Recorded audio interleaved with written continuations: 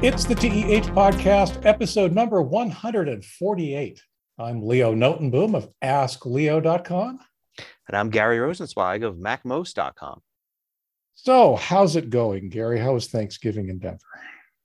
Well, it was good. Actually, I traveled to the East Coast, something I didn't get to do last year for Thanksgiving. So Oh, wow. it was nice to get back to regular kind of traditions. Yep. See family, I assume. Yep. Very Exactly. cool. How about you? We had out-of-town visitors we've had an occasional one or two out-of-town visitors on occasion over the last year and a half, but this was certainly the biggest gathering. And basically it was, the regrouping of the usual suspects for Thanksgiving, with one or two exceptions. Everybody was vaccinated, which was, part of the requirements we set up beforehand. And it was intense, mostly because after 2.5 years of 2 years of not having a large gathering took some getting used to again. So it was loud, it was raucous, we had a lot of fun, and it was really good. We had a good time. And dinner, of course, was wonderful. Ate way too much, as you're supposed to. Yep. You were asking me before the show how many corgis there were. There were only 4. We have our 2 dogs, and then we have 2 others that we are essentially dog sitting for our breeder, because she was in the process of one of her dogs was having a litter. And of course, that was going to happen. What could have potentially happened on Thanksgiving Day. As it turned out, it happened the next day. And as these things go, I'm on call for that, because I'm one of the people that when a corgi has a large litter, it's almost always a C-section. And that means that they need a lot of bodies there right away to handle the puppies as they come out. And I'm one of the chosen few, apparently. I've done this a couple of times now. So on the day after Thanksgiving, I was in the back of a vet clinic and delivering puppies, which was, as always, an awesome experience. There were 8 little tiny moments old corgi puppies. They're cute as hell. Yeah. That's that. And, just the chaos of Thanksgiving and the chaos of last week, just not knowing what day it was, any day of the week, even worse than the rest of the pandemic, made for an interesting week. Sure. Yeah. So now definitely. It's back to quote unquote normal, whatever that's supposed to be these days. Of course, while I was busy delivering puppies, news was breaking about another variant of the COVID. Yep. The COVID virus, and so who knows what that's going to turn into. Hopefully, it won't be anything, but you never know.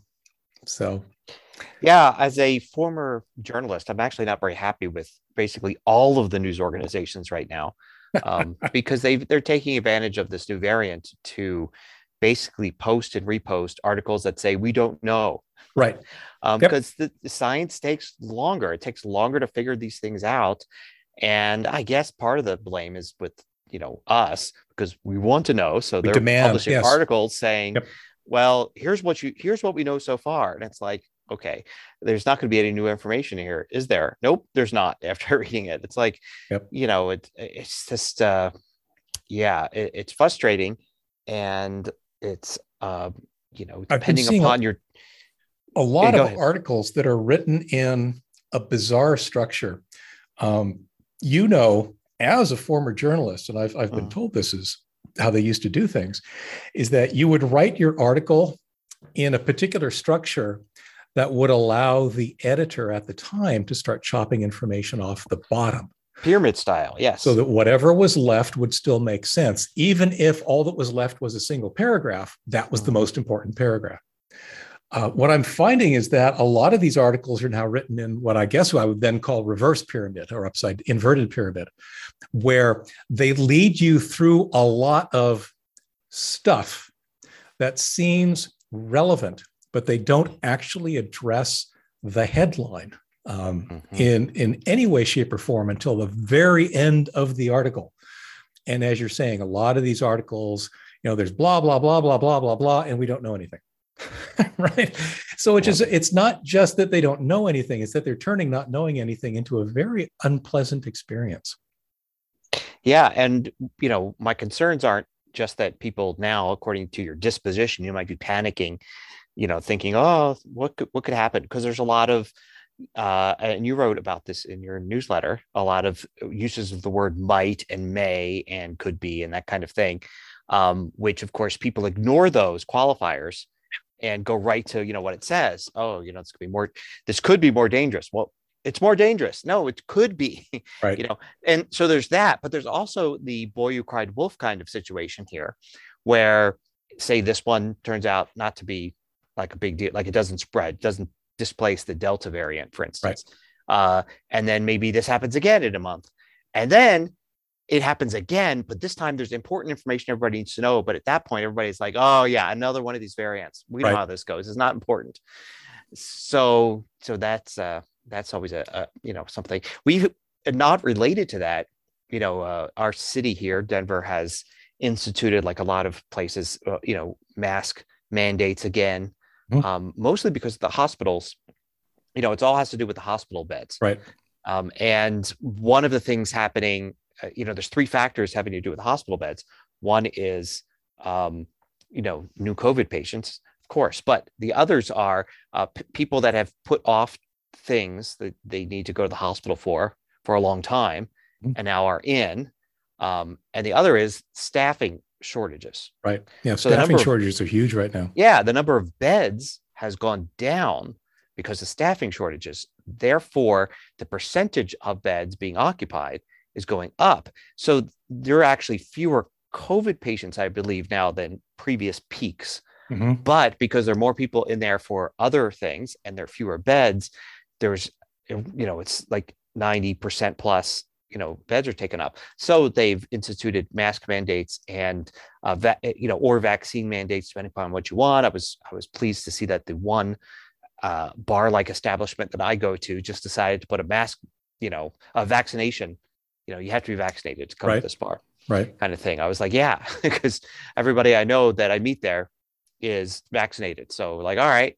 And it didn't really affect anything because we always talk about our vaccine shots and our getting our boosters and all that stuff. Yeah. And yeah, so it's interesting. So one of the friends we had up for Thanksgiving came up from LA, and yeah, they've gone into they've imposed actually on, as of Monday or something like that, I think it's a vaccine mandate for, public places and such. Mm-hmm. They've instituted something that was, a step above of where they were before. And, that's quite the metropolis to have to do something like that. My cousin in Holland has been sending the occasional news article out there. And of course, I'm paying attention to the Dutch news from time to time. Europe seems to be in a pretty bad way as well, especially centered around Germany, Netherlands, that kind of stuff. Not only because it's, there's so much travel going on there, and apparently a lot of the initial reports of the Omicron variant coming out of Southern Africa were, reported in Amsterdam because that's where a lot of the flights go, right? That's one of the major hub airports in in Europe. But they also apparently have a fairly large anti-vax and anti-mandate crowd that has been like rioting. There have been riots in a couple of the cities in Holland that have to do with all this, which is, I find, just, part of me says fascinating because it is kind of a fascinating, social experiment. On the other hand, it's like, what the heck? I mean, come on, people. Yeah, exactly. I guess maybe because all the scientists had so much to do, but they wanted to give something for the psychologists to study as well. So, right. We've got the epidemiologist busy now. Let's work on this. Let's get the psychologists working on something. Let's have an anti-vax movement. Yeah, that'll give them papers that they could file. I don't know. Yeah. Anyway, yes. on to interesting technology. On to technology. So you've got an update on your laptop situation. I have ongoing updates and updates. Yes. Yes. So I believe a couple of weeks ago when we last talked about it, I had just gotten my Frame.work or Framework laptop. Yep. And I have to say, I am very, very pleased with it. I have been using it almost as a primary machine, especially during the holidays, where I end up spending more time in the common areas of our house rather than sequestered here in the office that I'm in right now, where I have my desktop. So I've been using the laptop a lot. And I don't know, maybe it's just coming off of a laptop that had a failing battery or wouldn't stay powered. But I got to say, it's nice to have a laptop that'll run on battery for more than 5 minutes. That's a huge plus. But all in all, it's I don't want to say it's like super special in any way, but I put it together myself. It seems rugged. It seems capable. It's powerful enough for what I'm wanting to do. I've got space on it. I'm just really happy with it. There's only one exception to that. And I've started to do a little bit of research into what might be going on, is that the Bluetooth, to be frank, sucks. I have a pair of Bluetooth speakers that I connected up to it, and they would connect up, but the sound was awful. They were just, stuttering is the best way to describe it. Oh, interesting. And I thought, well, maybe it's the speakers, or maybe it's just, something or other. And I've used those speakers with my phone and they work just fine. I ended up connecting up a Bluetooth mouse because of the way I want to carry things around. The Bluetooth mouse had the exact same problem. In fact, you would describe the mouse pointer as stuttering across the screen because of, again, the Bluetooth connectivity, whereas a normal wireless mouse using one of the little Logitech dongles works just fine.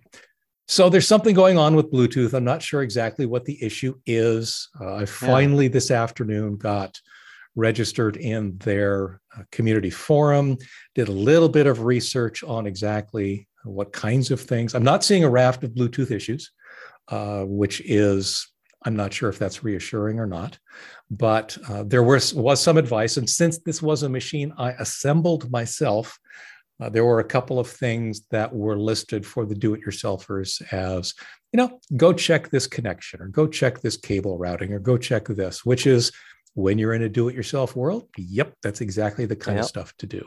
And I think I mentioned last episode that I had, in fact, had a couple of issues getting the wireless card installed properly. So it's very possible this is all just a side effect of that. But that's the only thing. That's really literally the only thing that has been a bad experience here. I still run Windows 10 on that machine, specifically because there's no reason to run Windows 11. And like I said, I wanted to give a final update that I'm really happy. Somebody asked me today, I published an article that I'll be mentioning a little later. Somebody asked me if I would be doing an update on Ask Leo proper for this, and I probably will. I probably will have a little bit of a discussion about the laptop, some of its repairability philosophy, which I really appreciate. I didn't realize it, but apparently Linus Torvalds is one of the investors in the company, which is, gives it a little bit of cachet, I guess. And so, yeah, like I said, I just wanted to say I'm happy with it. Hopefully you won't hear me talking about it anymore because it'll just be working. Great. Good. Cool. Well, not much going on here in terms of that. I haven't gotten any new gadgets or things like that. But I did want to.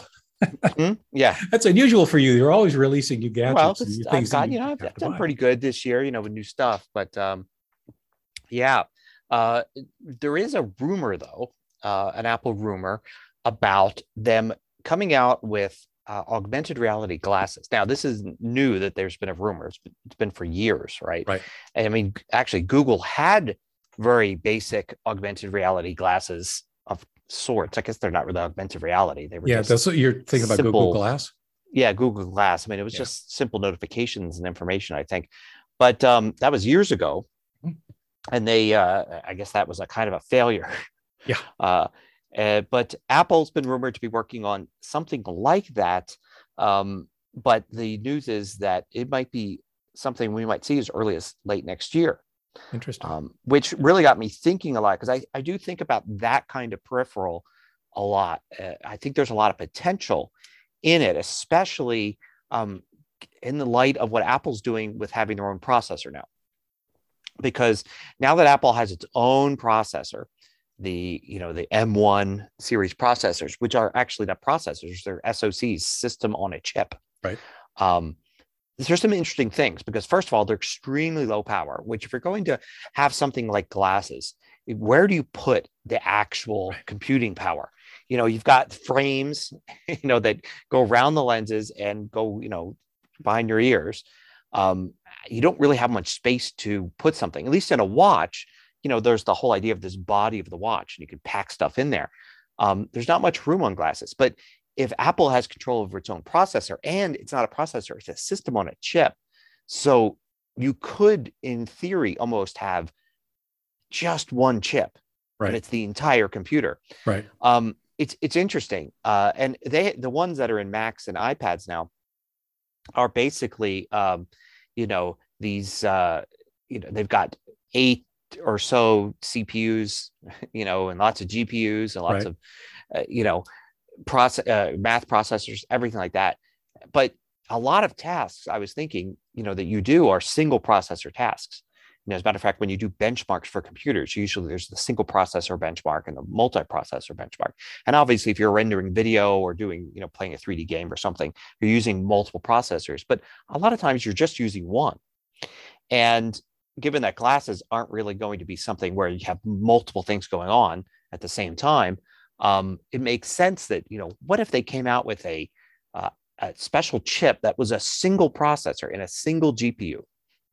It could be really tiny, right? And it could use very little power, because you have to have room for a battery somewhere. But if you have this tiny processor that's really capable of doing stuff, and you have a tiny battery because it doesn't need much power, it becomes more possible to have glasses that actually look like regular, say, sunglasses that you buy today. And you put them on, and the processor and the battery are all part of it.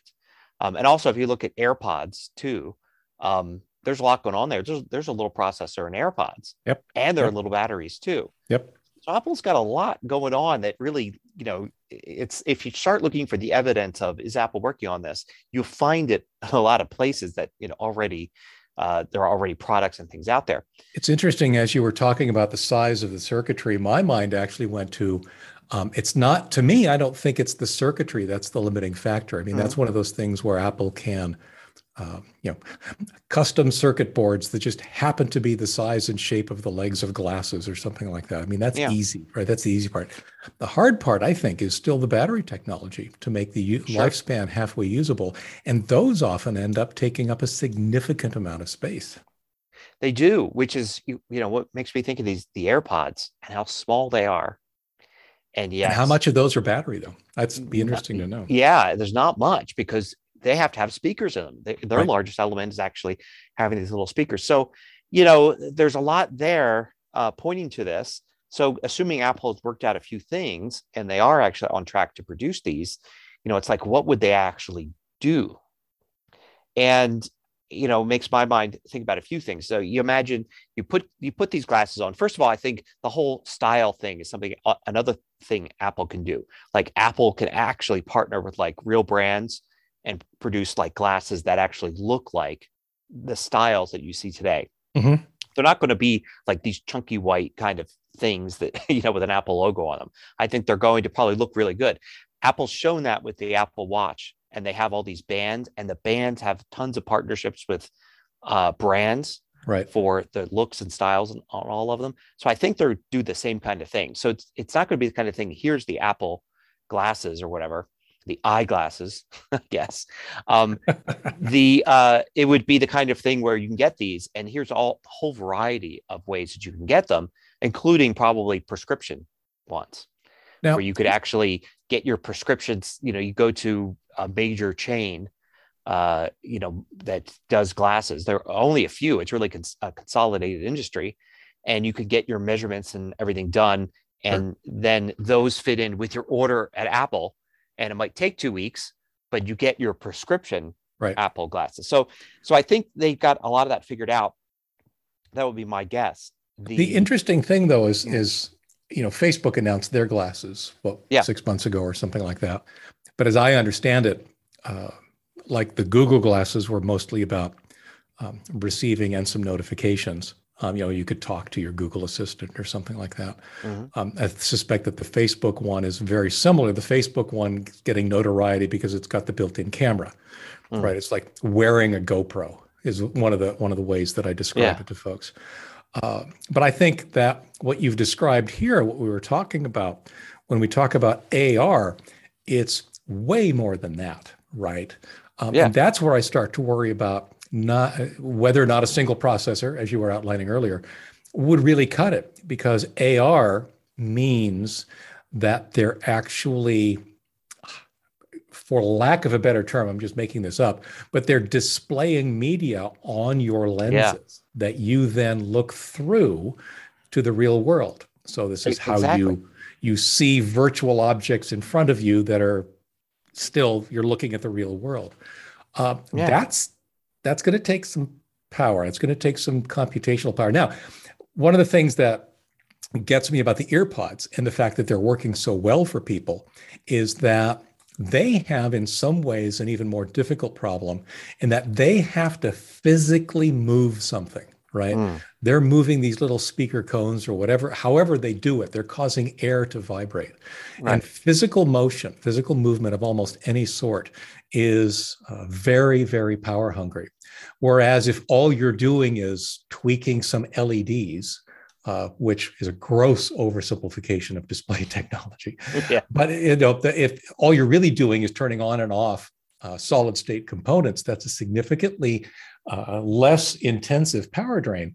And maybe they can pull something like that off. Right. Plus, remember that a lot of the power in screens is the light. If you've ever had a laptop, say, break where the screen breaks, right, but it's the light part that breaks. And now we have, LED technology. But before that, with the LCDs, there actually were individual little lights that lit up the entire screen. And you could have a laptop screen break in that the screen actually displayed everything fine. If you took a flashlight or a strong light you just couldn't see shined it on there, you could see, and that a lot of times would save you if you had to get your data off of a broken laptop. Yep. And it was just the light gone. Now with glasses, they're going to be see-through, and it could be interesting if perhaps they could figure something out where they don't really need to use light or much light at all.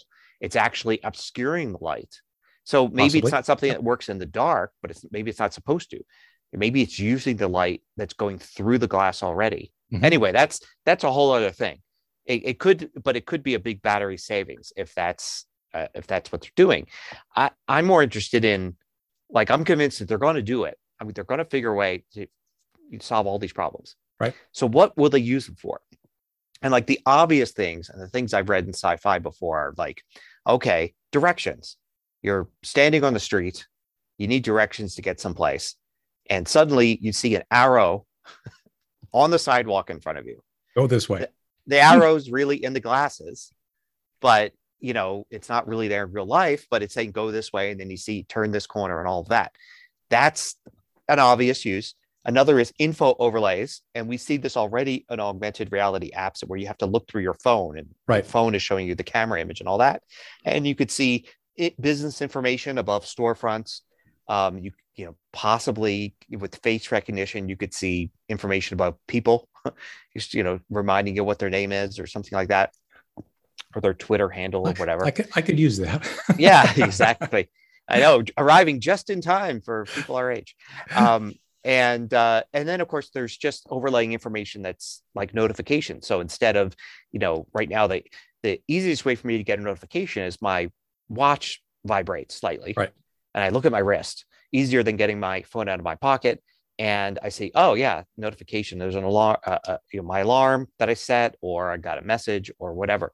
But it could appear just as text in front of my face, hopefully off to the corner, right, and give me notifications. That's another really obvious thing, and that'd be great because you don't even miss a beat. You're walking along, you're doing whatever, and a little notification appears. It's not important. You just ignore it and go on. You don't have to actually, do something to read it.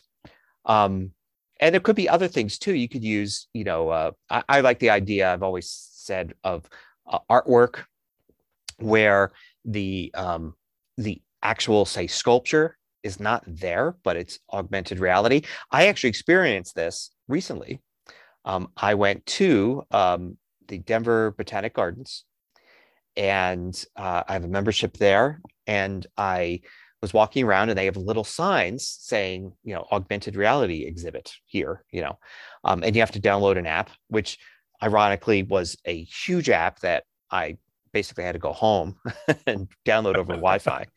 But the next time I went, I had the app. And if you look through your phone, there's a sculpture, usually an animated sculpture, at the different points. So, and or sound as well. So you would see, like, in one area was just a sculpture, and you could walk around it, and walk through it if you wanted to. One of them, when you walk through it, actually moved it, like, it acted as if you hit it. Another one was a sphere that you walked through, and you could actually experience being inside the sphere. There was other stuff that was animated. It was interesting, but this kind of thing, bringing out your phone, turning on the app, pointing the camera and all that, it's interesting. But if it was through glasses, right, you would just basically walk up and there would be a statue right there. It would look like it was there, but only you would see it, or only whoever is wearing these glasses could see it. But the interesting thing is that it takes some of the, I don't know, it takes the art away from maybe some of the cost of doing it. If you want, there could, for instance, be a pedestal in town where every month a new artist gets to create whatever they want. Right. And you just need the glasses to be able to see it. It doesn't have to cost a ton of money to build. It could change just as easily. It's just software. So they don't have to uninstall and reinstall something. You don't have to protect it from vandals. And people can come up with interesting things because it can be animated. It can have sound associated. It can react to you, do different things and all of that. So it could even change over time. So interesting things like that. And you could even then go a step further and say games. Have augmented reality games, things like Pokemon Go type of situation. So I was thinking about that. Because, instead of walking around with staring at your phone, right? You could just see the items you need to collect, or the scavenger hunt, or whatever it is, with your eyes. You're not actually. It doesn't look like you're doing anything different, but you could actually be walking around playing a game. My prediction is that things like games will, in fact, be one of the drivers rather than something that happens later. I think that games are a way to get this into the hands of more people, have it be more acceptable. Now, what's interesting is I have another prediction, and I'm not sure, I don't know how I feel about it, but I think it's reality. What industry was the pioneer for online payment processing? Sure. So I suspect that augmented reality may very well play a big part in the adult entertainment world.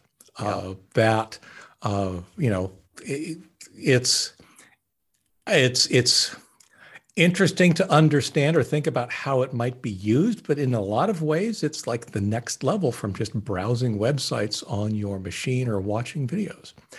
So I think that that industry seems to be one that tends to push the boundaries of new technologies in ways that in some cases other people just are unwilling to try.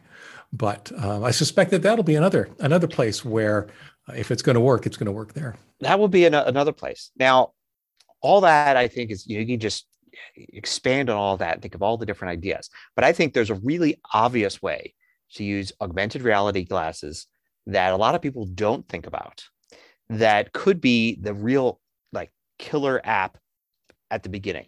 Mm-hmm. And that's just sitting in front of your computer screen. Because if you're sitting in front of your computer screen, you've got this 2D wall in front of you of pixels. But if you're wearing glasses like this, and each eye is seeing something different, you could actually have a combination 3D, 2D display.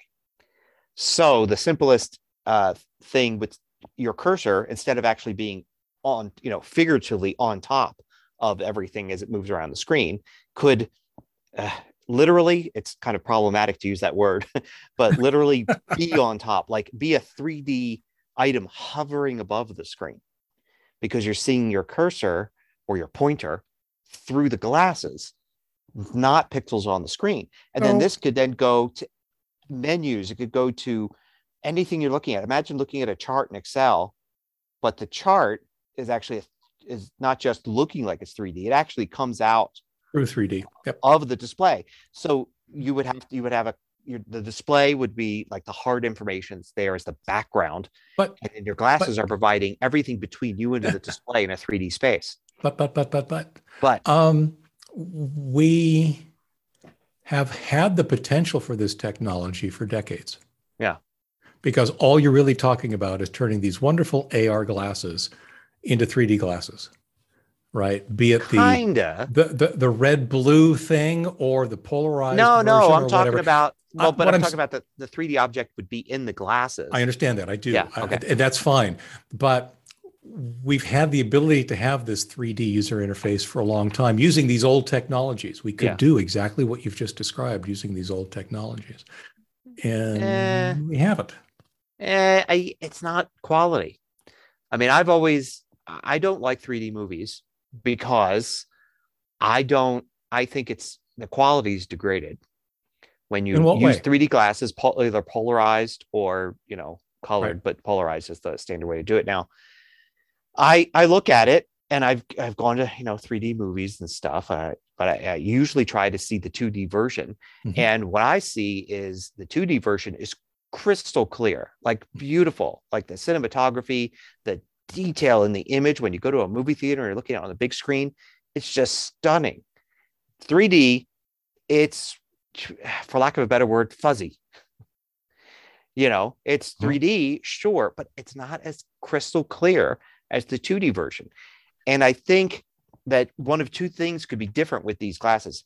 One is that maybe by putting the images actually in front of your eyes, and they're actually two different images, you're not looking at a polarized, vertical and horizontal version, right, from the single screen. By actually having them in the glasses, maybe that problem goes away, and maybe 3D stuff does look crystal clear.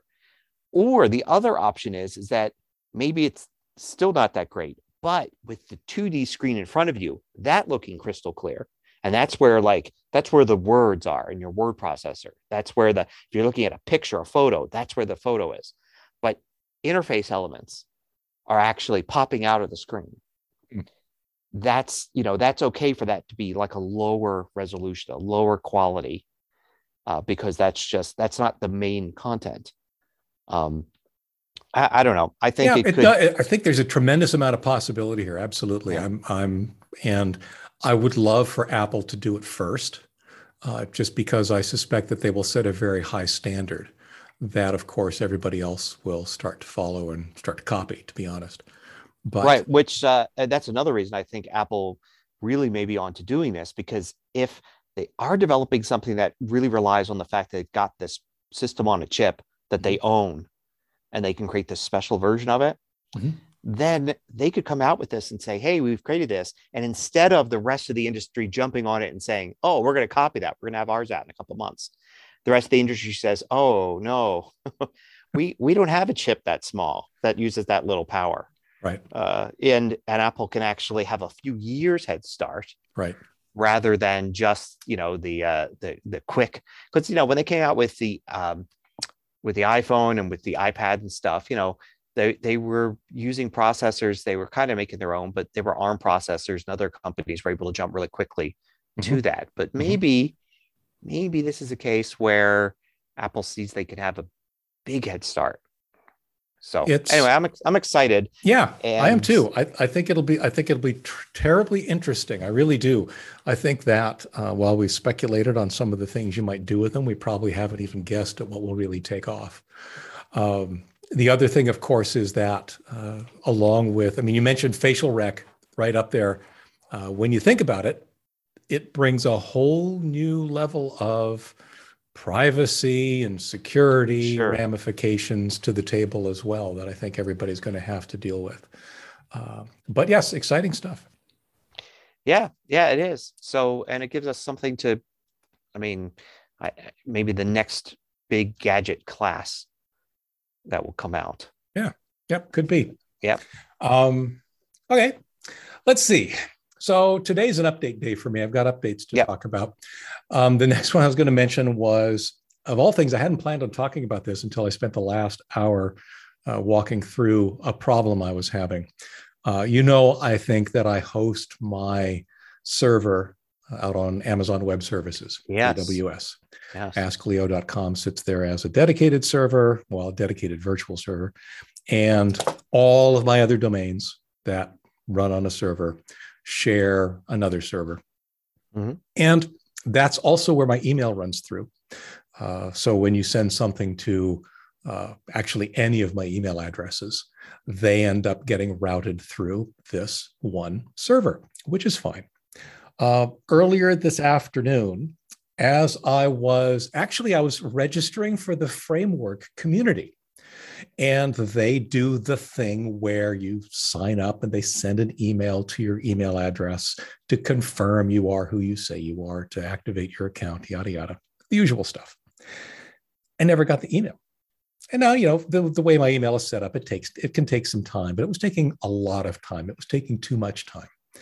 And I started poking around, and I decided to take a look at something on the server directly to see what was going on. And I got up there and boom, your server's disks are full. No wonder I wasn't getting any email.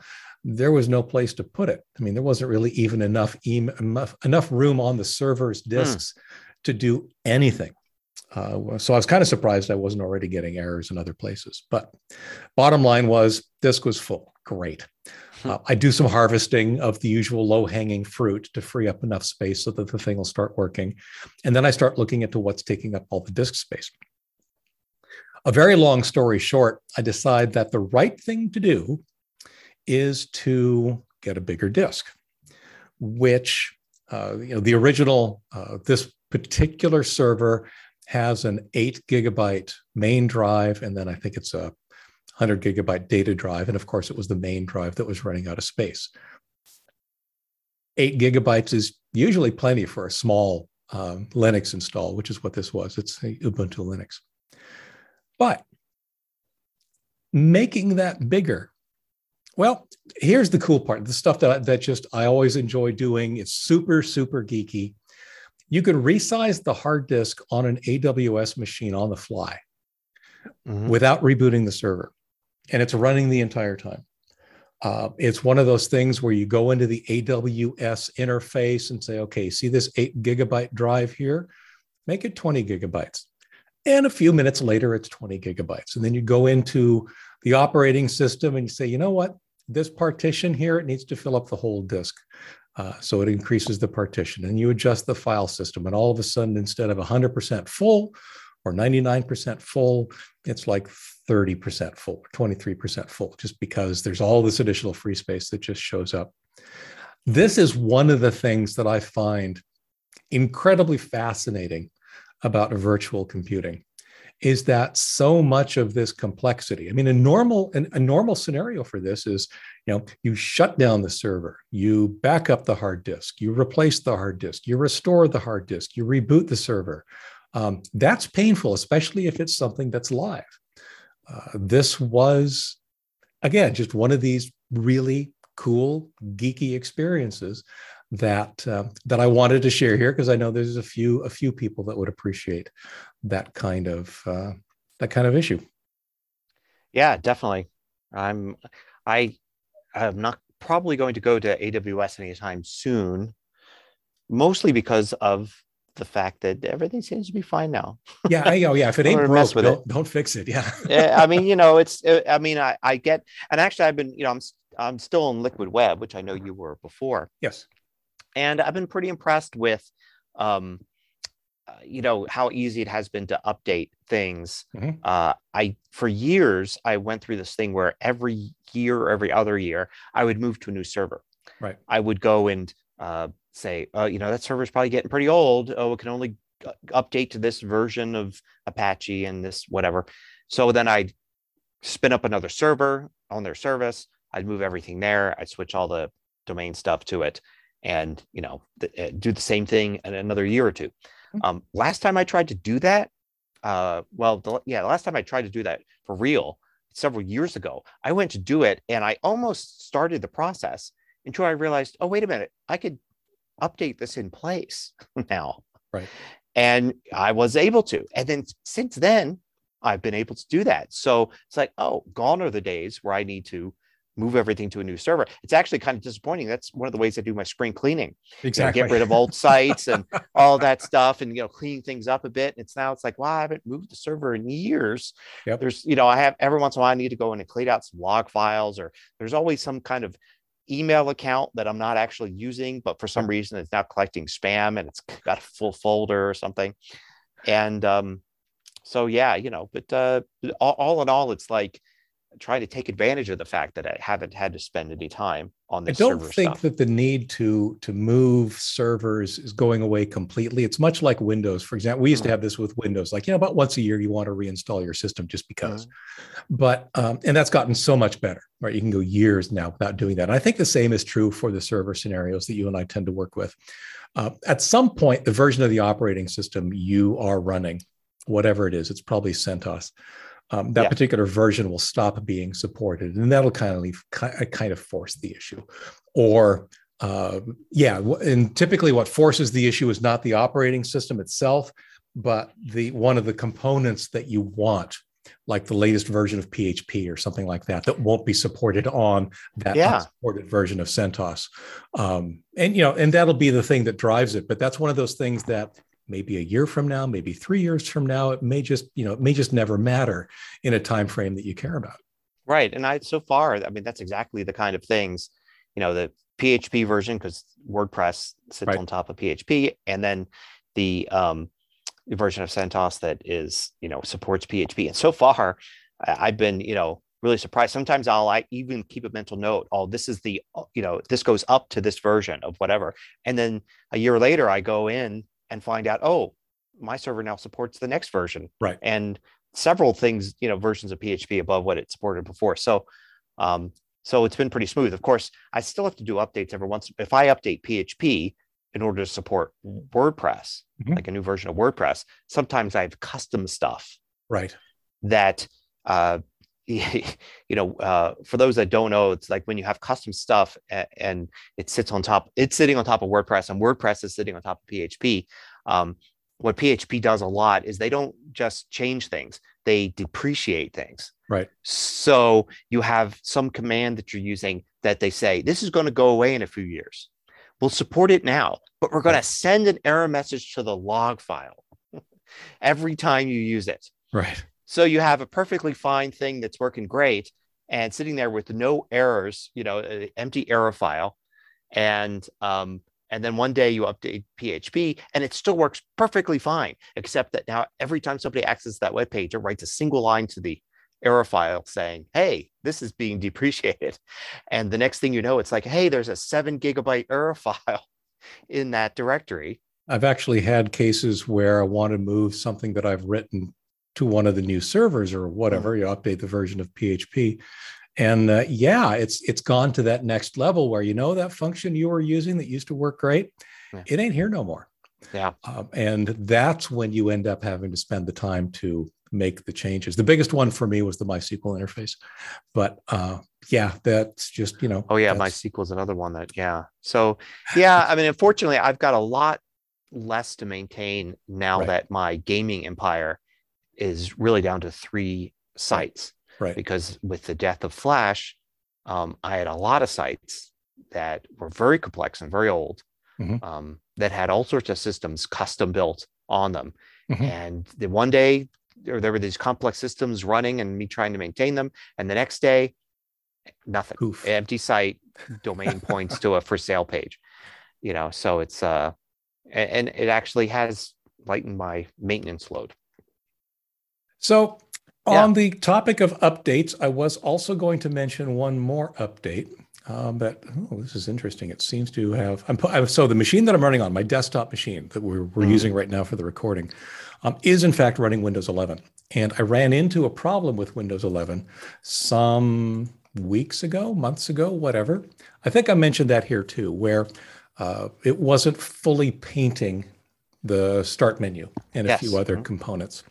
That seems to have been fixed. And what seems to have fixed it is getting the, let me make sure I say the right number here, the 21H2 update, which basically is the second half of 2021 major update for Windows 11, which, as it turns out, isn't really a major update, but it seems to have fixed this. So I am back to being quite happy with Windows 11.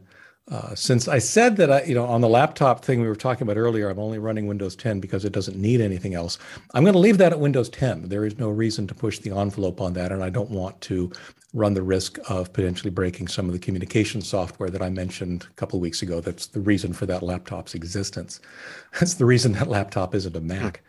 But on my desktop machine now, I am running Windows 11. And it is once again now running completely functional, and I'm very pleased with that. So once again, it goes back to one of the things that I preach frequently that I get a lot of pushback on, and that is that, take the updates for your operating system. Just take the updates. Things get fixed. A lot of people hear, again, the bad press, to come full circle on that particular topic, where, one minor issue that hurts a few machines with the Windows updates gets blown all out of proportion. And causes a lot of people to be scared and not take the updates that they really need.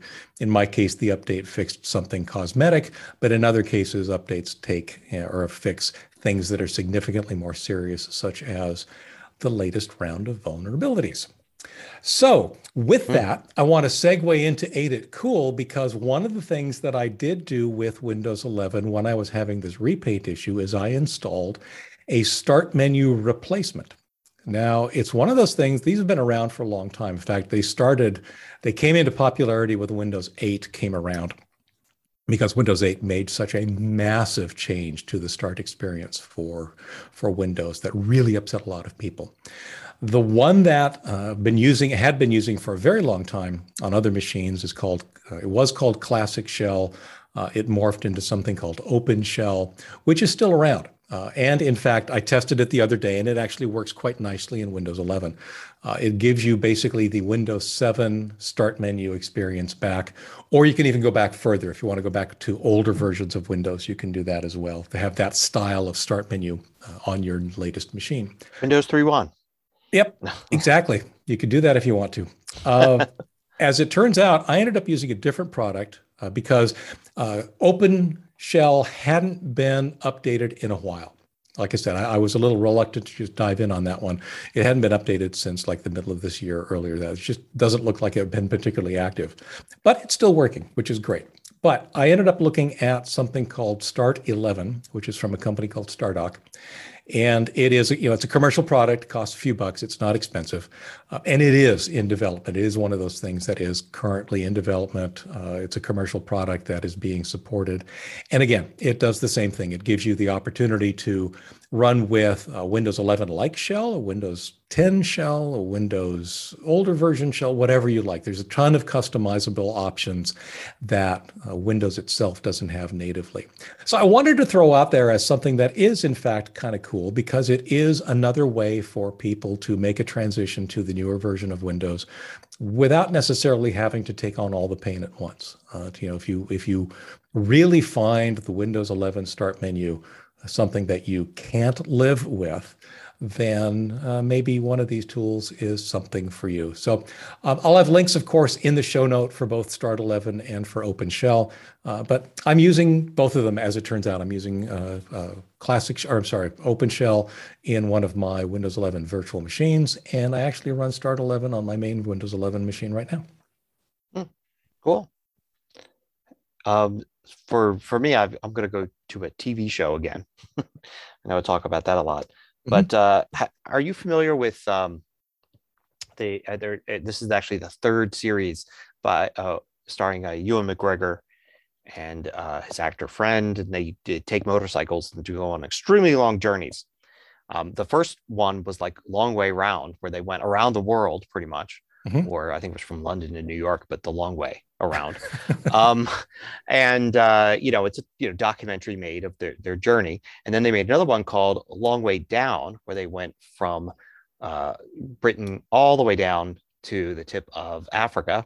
Oh, cool. And they actually, in 2019, just before the pandemic, they filmed another, it had been a big gap of years, but they decided to do another one called Long Way Up, where they start at the tip of South America and they drive the Pan American Highway all the way up just to Los Angeles, because they actually covered a lot of the other part on their first one, going from Alaska to New York. So the interesting thing from a technology standpoint, because you're probably asking, well, what's that got to do with technology? Well, they decided to use electric motorcycles. So you don't hear much about electric motorcycles. Right. You hear about electric cars. So they actually got prototype Harley Davidson electric vehicles for this, and they're on electric Harleys. And not only that, but the support vehicles are Rivian trucks. Rivian is a American electric pickup truck company. Is it Rivian or Rivian? Rivian, maybe it's Rivian. Yeah. So anyway, so there's these prototype pickup trucks. They've got two riding along. They're not completely free of it. Matter of fact, the first few episodes, they have a lot of trouble. Particularly with the cold. I mean, these are all prototype vehicles. Right. There's the cold. They're trying to do long distances. Of course, the bikes can't really have huge amount of battery, on them. Basically, just replacing the fuel tanks with batteries, and it's so they have limited use. And they're out in the middle of nowhere in some places where places are off grid and everything. Right. So it's interesting. It's actually a lot. I thought it would be, we're using electric bikes, and that's the last you hear of it. But actually, probably about half the show so far has been about dealing with electric, the good and the bad, and all of that. So if you like that kind of thing, electric motorcycles are really interesting. They make no sound, right? Which is great. It's a total. You take for a car, at least for years they've had good soundproofing, so your car can make noise, but you're inside, you don't hear any of it. But for a motorcycle, of course, it's more of a problem. And having these nice quiet bikes, and they seem to perform pretty well. So yeah, interesting stuff. I mean, I guess if cars are going to go electric and trucks soon, and then eventually motorcycles are going to need to go electric. It's funny when there's no more gas stations, right? The cousin I mentioned earlier from Holland. They're very into motorcycles. And of course, I've got my Tesla. So we've been talking a lot about electric cars, electric vehicles, and paying attention to the progress being made on electric motorcycles. And as is always the case, it's going to be the battery that makes probably the biggest difference to whether or not these things are actually practical. A small battery, for driving around town, not an issue. But if you want to make a long trip, then there's some issues there right now. But I know that these were Harleys, you said they're prototypes? Harley Davidsons, yeah. Yeah, which is really interesting because they're the ones that have patented their noise, right? So now they're building these things without their noise. Or maybe they'll have their noise playing in a speaker if you want to. But I know that BMW, which is a big motorcycle manufacturer. A lot of people, I don't know that people see a lot of BMWs here in the United States. There's some, but especially police forces over there, which is my cousin's husband was a police officer there, a motorcycle cop. He drove a BMW. So they are looking at BMW and what BMW is doing in the space. And they too are playing with it. So I think it'll be interesting to see where electric motorcycles end up in a few years. Yep, and this by the way, this is on Apple TV Plus, the series Long Way Up. Cool.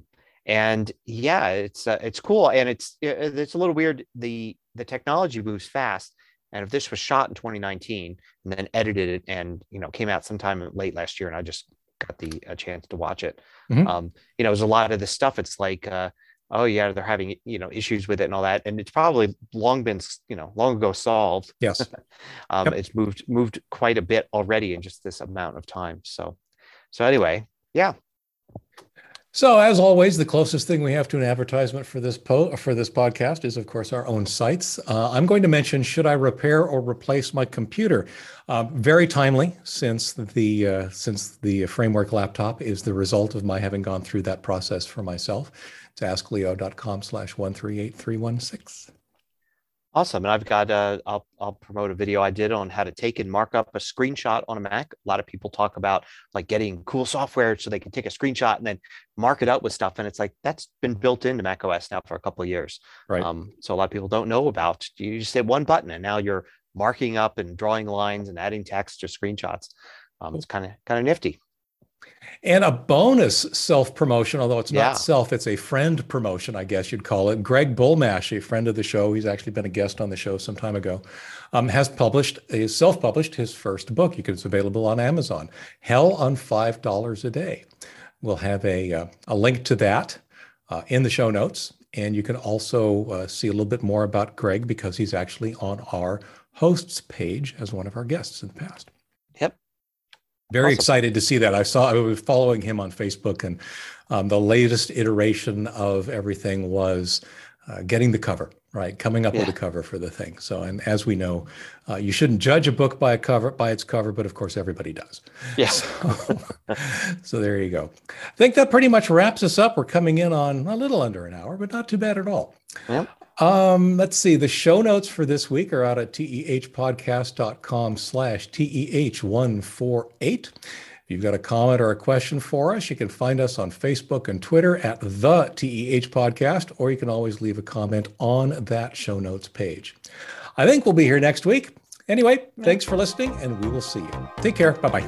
Bye.